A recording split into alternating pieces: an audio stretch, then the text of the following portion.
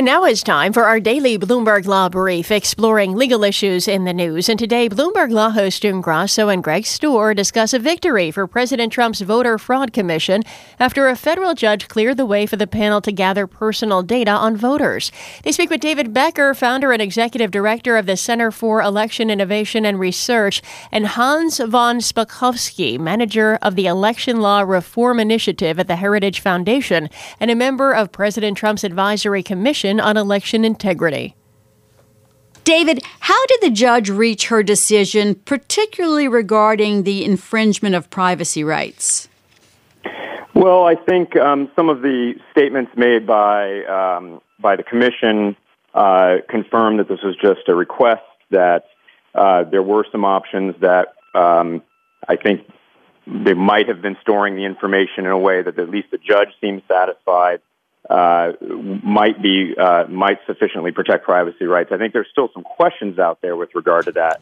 I think that given that it was just a request, given that some of this information was public, what she found at this point was there wasn't enough evidence to grant a temporary restraining order or a preliminary injunction, and found that at least at this point the plaintiffs were not likely to win on the merits. I think, one of the things that was heavily stressed in her opinion, though, was that this is only a request, that this is not a demand for information.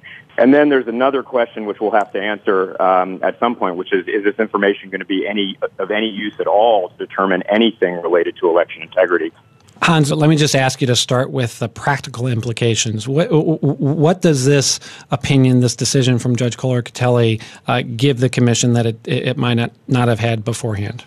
Well, it was an obviously logical decision, because if you look at the letter that was sent out by the commission, they asked for publicly available information. So the idea that somehow there was going to be some huge invasion of privacy is just not true.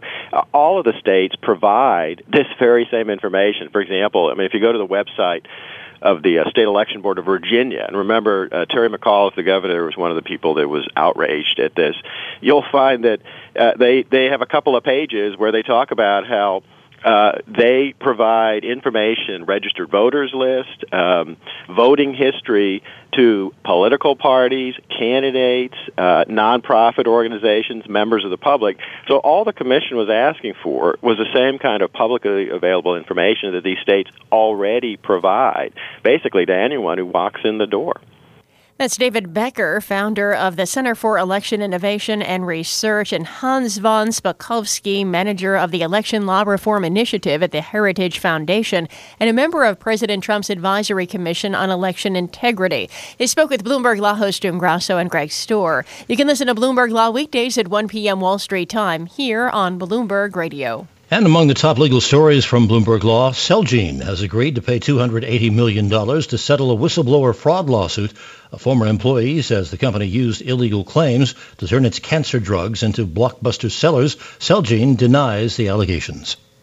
And that's this morning's Bloomberg Law Brief. You can find more legal news at BloombergLaw.com and BloombergBNA.com. Attorneys will find exceptional legal research and business development tools there as well. Visit BloombergLaw.com and BloombergBNA.com for more information.